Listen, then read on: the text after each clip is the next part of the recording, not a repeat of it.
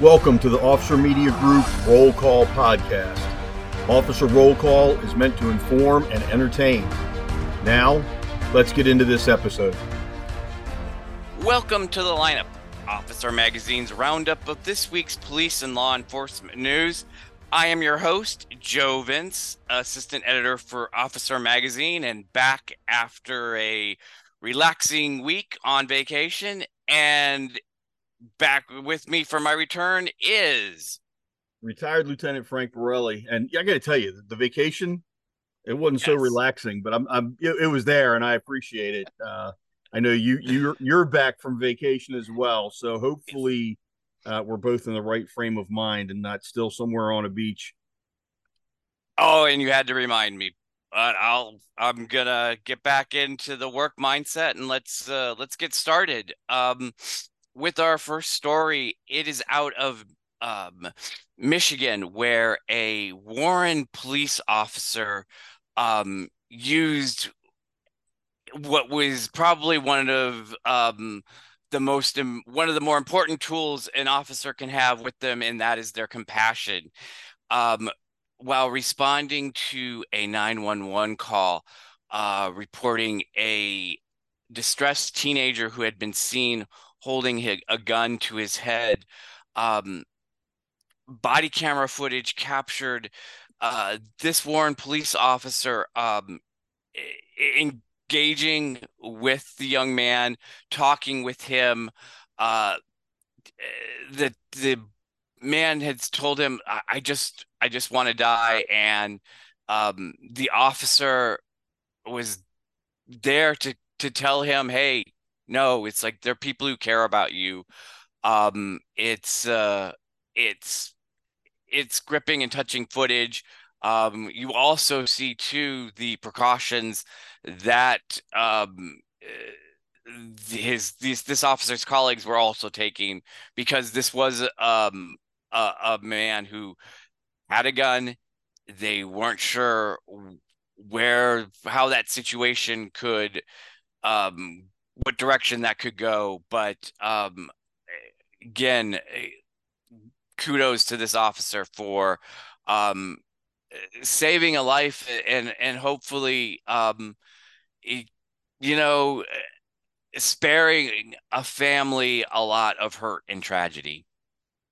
Yeah. So there's two observations I want to make here, Joe. Mm-hmm. One, and I wasn't the first person to coin the term, but the term compassionate warrior has been around for centuries. And,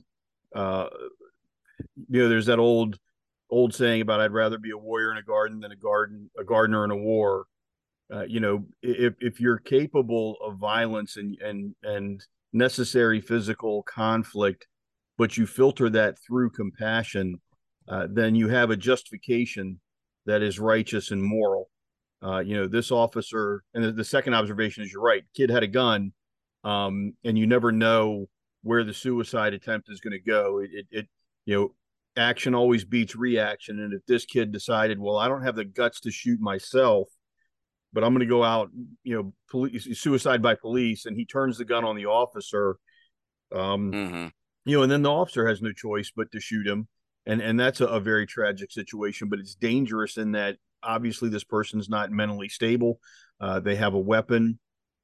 Primary goal is to ensure everybody's safety and to talk them down. But it is a twofold threat situation, and kudos to the officer for talking this kid off the ledge, so to speak. Yes, and the footage shows too just the steps, that is taken, and sort of the term de-escalation is sort of the word du jour lately, but this really captures that idea of taking a high tension situation and turning the pressure down on it and getting a desired positive outcome. Yep. And it's really difficult, but like I said, tip of the hat to these guys, pulled it off. Yes. You save a life and then potentially several more. You never know. Mm-hmm. On to our next story. This is out of Miami, and another life-saving rescue. Um, while on patrol, Officer Ernie Fernandez had seen a boy walking along the Miami River, and then this 10-year-old child fell into the water and began struggling. Immediately, Officer Fernandez was able to leap into the water, pull the boy to safety. After the rescue, his parents had informed police that this was a child who was on the autistic spectrum, and for Officer Fernandez, uh, this this rescue had affected him a little more deeply than it might have in other situations because he is the father of an autistic child, and then to be in It's a a little close situation, to home. yes. So again, his body camera footage captured actually another officer's body camera footage was able to capture the rescue, and he had also talked about the incident as well. Yeah, these this is two in a row when you look at it, right? Hmm. We talk about our stories every week and we do the lineup and we review them for the commentary and it's really a lot of fun. But I'd like to point out for everybody listening that, and I assume everybody listening is pretty much pro police. I want you to share it with everybody you know that isn't 100% pro police. This is two examples you'll never see in the mainstream media of police officers risking their lives, saving lives. In this case, it becomes all the more impactful. It's an autistic child. People don't think about everything an officer has on when they jump in the water. When you've got on 15, 20 pounds of crap, it's like lead weight. Going into water, unless you know you can stand up in it with your head above water, you're taking a real risk of drowning. And then going in to save somebody else is it's a very significant risk. It's easily as big as talking to somebody holding a gun while they're trying to talk. That you don't know if they're going to threaten you or not. These two stories, as far as I'm concerned, should be headliners on every major news outlet, but it's never going to happen. Politics and agendas being what they are. So I encourage everybody who listens to this, share it with everybody you know that even remotely questions why police officers do what they do. Have them explain why these officers did this, and then they have to, they, in trying to explain why these officers save these lives, they have to at the same time understand the risks the officers took and the sacrifices they made, and we have got to get that message out. And that is a good way leading into our next story, which is also another rescue. In this case, it's from Kansas, where two Sedgwick County deputies, as well as a citizen, were able to pull an unconscious man trapped inside of a van that had uh, crashed into a lake and was quickly becoming submerged. What I found so compelling about this video is just it really shows just how difficult such an operation is. A lot of times with the body camera footage, it gets obscured. An officer's arms in the way. With these water rescues, if it water on the lens and so on, you don't really get a clear picture. This, you're able to see the steps these officers were taking just to get inside the vehicle to reach the person trapped, as well as how difficult it is to pull an unconscious individual from a sinking vehicle. It just, I think if, you might hear about these stories, week in, week out, but to actually see it from this perspective really shows you the amount of work that goes into it. It does, and the article that goes with the video is very compelling as well. When you have an officer who he had agreed to work overtime. He's on his way back to the station, and he ends up pulling a traffic stop. Another deputy's going the other way, is preparing to turn around and come help. You got a guy who's just an HVAC worker, an HVAC guy. I mean, all of these circumstances come into just the right play at just the right moment. And I'm not an overly religious guy, but one of these folks is like, you know what? This was all divine aid. Everything, the Mm-hmm. timing for everything was just perfect, even down to the people who were on the scene. Excuse me, the one Deputy Harris had learned water rescue when he was in the Navy, but had never had to use it in real life.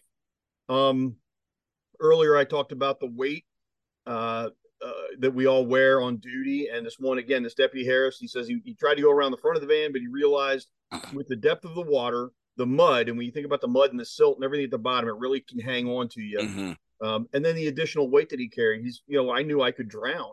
So he went a different way. Now, when it's all over, done and said, they save a life. Um, and there's where to say they took this Deputy Harris noticed he had blood all over his arms. Mm-hmm. Now he's in the Yeah. heat of the moment. The adrenaline's flowing. We got to focus on saving this life. Blah blah blah. It's all done. Where am I? I'm covered with blood. What happened?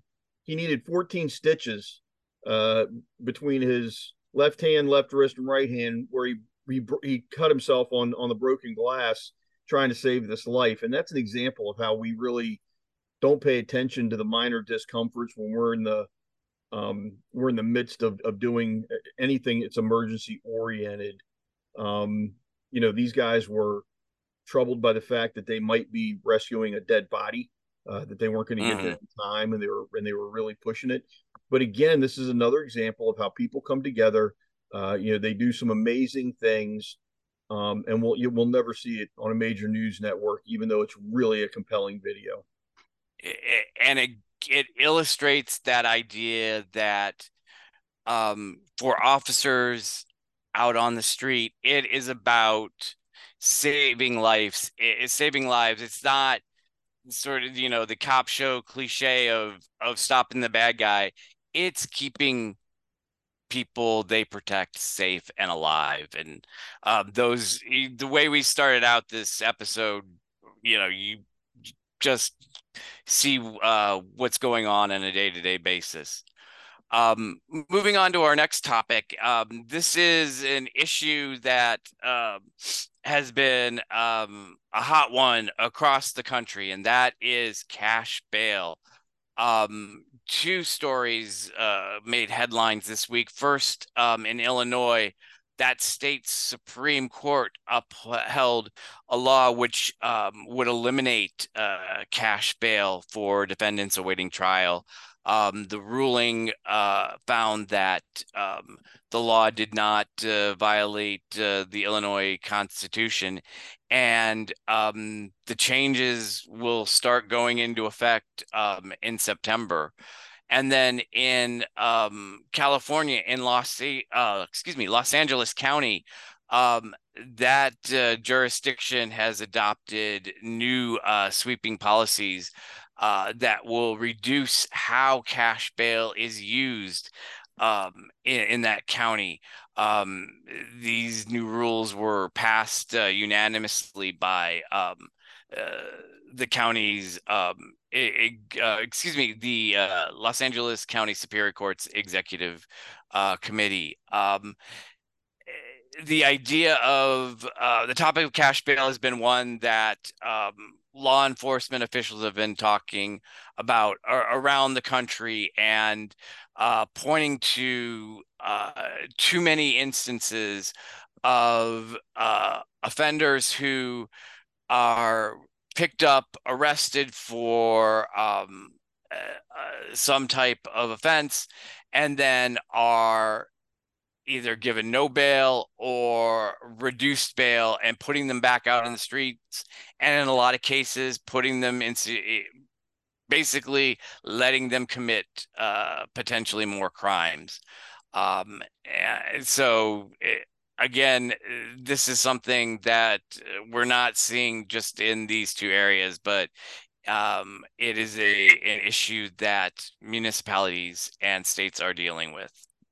I think it's kind of amazing, Joe. And yeah, I'm going to make a political statement here that it seems to be the really liberal run states that are looking at this, and everything's a Hmm. matter of interpretation, right? So cash bail was never meant to be somebody buying their freedom, which is how these people are looking at it. You know, if you have enough money, you can walk free. Well, if you're a rich person, that's a true statement. If you're a poor person, that's a true statement. If you can pay your bill, if you can pay your bail, and oh, Hmm. by the way, let's put this in perspective. I don't know how it is everywhere else. Here in Maryland, if you get $100,000 bail, you only got to come up with $10,010 because the other 90,000 is going to come from a bail bondsman, right? Hmm. So all these people complaining about he got a $500 bail for speeding. Well, he's only got to pay $60. And by the way, if he goes to court, he can get a $500 fine. Now, somebody sets these bails, and the reasoning was we're going to have you set bail that you get back when you show up for trial. So it's not buying your freedom. Hmm. It's a fiduciary guarantee that you care enough about that money, you're going to come back and get it. You're going to show up in court. So here's what I'm going to make a prediction. All these places that are either eliminating or reducing cash bail to where it's quote unquote more affordable, I'm going to predict that what's going to happen in those states is you're going to have a whole lot of failure to appear warrants, what we call FTA warrants. These people are going to get arrested. They're going to get cut loose on personal recognizance, no bail, and then they're never going to show up for court. And we're going to see the number of open warrants for failure to appear skyrocket. And then we're going to have to hire more law enforcement just to go get them. We're also going to put bail bondsmen out of business in a lot of places because they make their living on this. And if Hmm. there's no bail, bail bondsmen are not needed. So, I mean, I wonder if they really measure the whole financial impact of these decisions. But I think this is a bad way thing. We won't see the impact of it for a year or two. Yeah, and again, the uh, it's the idea of that they are potentially dangerous offenders being not being deterred from um, I guess keep performing their craft, so to speak. And like you said, it is not buying the freedom so much as it is trying the state ensuring that these individuals aren't going to flee, that they are going to show up for their court date. And sometimes it's not even a matter of flee. We just want them to show up. I mean, Yeah. I'd be willing to bet. And like I said, in a year or two, we're going to see FTA warrants skyrocket. And then you're going to have whole teams of police officers and deputies and everybody built. They're going to be task forces stood up. We're going to have to spend all kinds of extra money on budget out of the budget. And all they're going to do is go knock on somebody's door and go, "Hey, is John here?" "Yeah, John's here." "John, you're under arrest." And we're just going to spend all this time and money for nothing because then we're going to take John under arrest. And unless the judge has said no bail, hold until court date, which by the way is going to inflate the population in our jails, Mm-hmm. the guy's going to see a commissioner and be let go with no bail again. So there's absolutely no downside for the bad guys and no upside for the good guys here at all. It's something to keep an eye on. Uh, Next story. This is out of Chicago, and while touring a shelter, being a welcome center for migrants coming to that city, Mayor Brandon Johnson had said there is urgency in the city, moving migrants who are currently staying in the lobbies of police stations around the city. Um, the officials are trying to move as quickly as possible to resolve this. But since these migrants have been transported from Texas to Chicago, the city has been using its police facilities as the home for these displaced individuals. And to begin with, it probably shouldn't have been done this way, but now that it is starting to create um, some problems, and I don't know how quickly this can be resolved. Oh, I can make it resolved by next week. I can make it resolved by next week. Number one, Chicago has been a declared sanctuary city since 1985, but they apparently had no plan for the last almost 40 years in how to deal with migrants. How can you declare yourself a sanctuary city and then have absolutely no plans for helping illegal immigrants? Number one. Number two, this we're talking about a police station, right? So Mhm. the mayor is saying, "Oh, it's a priority. We're going to get these migrants out of the police stations." Well, they haven't been making it a priority. You want to make it a priority? Take those 900 migrants and put them in City Hall and let that be where they live until you find a solution. And by next Friday, there'll be a solution and all those migrants will be out of City Hall. Guaranteed. These police stations that are having to deal with this are not just police officers having to deal with it. It's every citizen that walks into that station that needs assistance because they've been the victim of a crime or they need advice on how to avoid being the victim of a crime or whatever. And they've got to deal with the presence of all of this illegal immigration. It's real easy to blame this on Governor Abbott sending people, and I get all the political actions and everything, all that. I get all that. But honestly, I feel like Chicago's leadership is playing lip service. You want to solve the problem, make it a priority. But until you actually are making it your top priority, you're just political grandstanding. And that's how I feel about this. And I would be willing to bet anybody in Chicago PD that doesn't depend on, I mean, the chief is appointed, so he's got to watch what he says, right? And the deputy chiefs and stuff, they can all be fired pretty easy. As long as you can speak your mind without fear of losing your job, I bet that the Chicago police are going, no, come on, the mayor, he could do better. The city council could do better. They're not making this a priority. They're pandering to votes. And that is an ultimate sin when you're looking at how you support your law enforcement agencies. Move all these people to City Hall. Problem be solved next week. Yeah, and in this case too, you're seeing what happens when um, a policy that was enacted by the outgoing administration now has to be handled by the new administration, and it is like you said, it's an issue that isn't necessarily at the top of this administration's agenda, but factors are it's just becoming it's going to be it probably is at that critical point. It's going to but it has the potential of spiraling into something a lot worse. I um guarantee you, Joe, if you have 900 people living in a police station lobby, there's crimes being committed in the police station lobby. right. And it's either not being reported because of a language barrier or it's not being recorded because people are afraid of the police or whatever the reason is. This is a 100% unacceptable situation they need to resolve immediately, and they have the wherewithal. They don't have the will. But before my blood pressure gets higher, let's move on to something a next little more interesting or more fun. Next story, this is out of Oklahoma, where video captured a bystander who stepped in and was able to help police in Tulsa capture a fleeing suspect.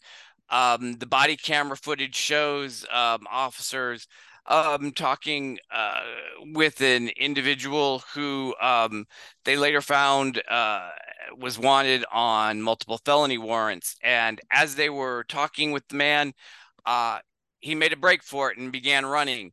Um, luckily, well, unluckily for the suspect, a driver in a pickup truck stopped his vehicle, jumped out, and was able to tackle the suspect, detaining him long enough for officers to catch up and arrest him. Um, Again, kudos to this bystander and Good Samaritan for helping out. The department did say, um, just advised citizens though to be careful not to unnecessarily put themselves into a dangerous situation, even though what they could be doing is helpful. They again, looking out for the safety of those they protect. Yeah, I mean, I love this. I love the fact that a citizen stepped up and helped out. I love the fact that the citizen didn't perceive a big enough threat to be timid and not engage. Obviously, every police department has to tell citizens, hey, put your own safety first. Don't risk yourself engaging bad guys. That's our job. That's a Mm-hmm. statement that's required, right?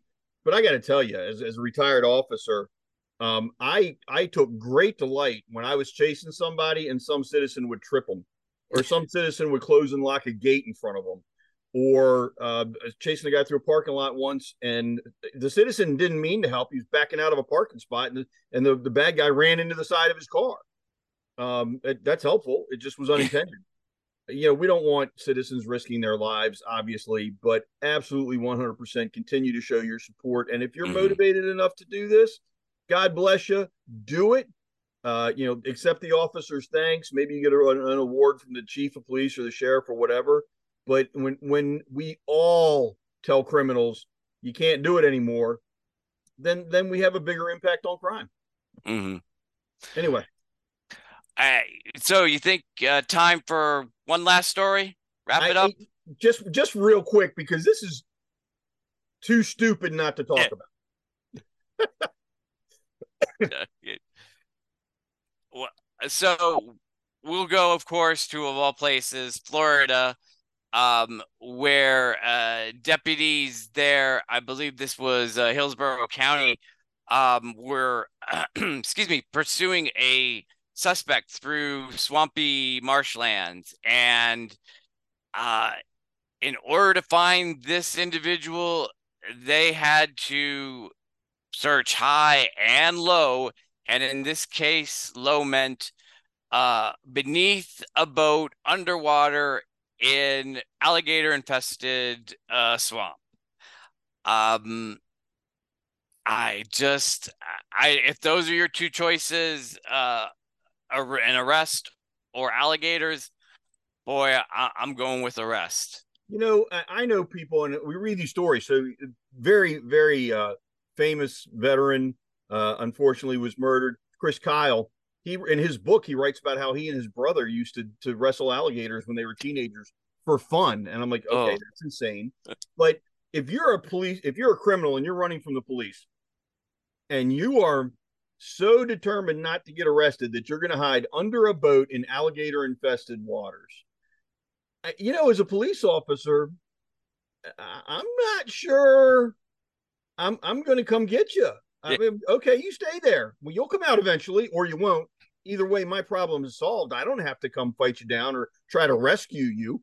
Um, this guy was wanted for, it looks like, some felony charges. He was armed with a knife. I mean, kudos to the officers for being willing to do it. But if this isn't an example of Darwinism, in the dumb criminal award, that's what I meant when I said this is just too stupid not to talk about. If you're that dumb, you're hiding under a boat in alligator infested waters. How are you a successful criminal to begin with? That's just plain stupid. yeah, and I've even in non-alligator infested waters, I never understand the thought process of jumping into the water and think, you know what, I'll wait them out. They'll get tired or bored before I end up getting too exhausted from treading water out here. So Oh, and this last paragraph, Joe. I'm sorry, I got to say yes, this. no, finish it off. Swimming is not recommended due to a history of pollution that includes a 1997 dam failure that dumped, and I quote, 56 million gallons of acidic wastewater into the river. Let me get this straight. I'm going to jump into acid filled water, risk being eaten by alligators because I'm trying to get away from the police who are going to very carefully handcuff me, get me clean because they don't want me in their cruiser covered in acidic water and alligator crap, and take me someplace where I'm going to get 3 squares and a cot. Not the Yeah. smartest guy in the world. Yeah, we got to end the week on that. That's just too good. Yes, and that reminds me that I am definitely back at work. So, um, Indeed. well, again, thank you everyone for listening to this week's episode, and look forward to having you back back on here next week. Everybody out there, stay safe and avoid the stupid. It's obviously, as we have demonstrated, very prevalent. Take care and stay safe. Thank you for listening to this week's episode of The Lineup.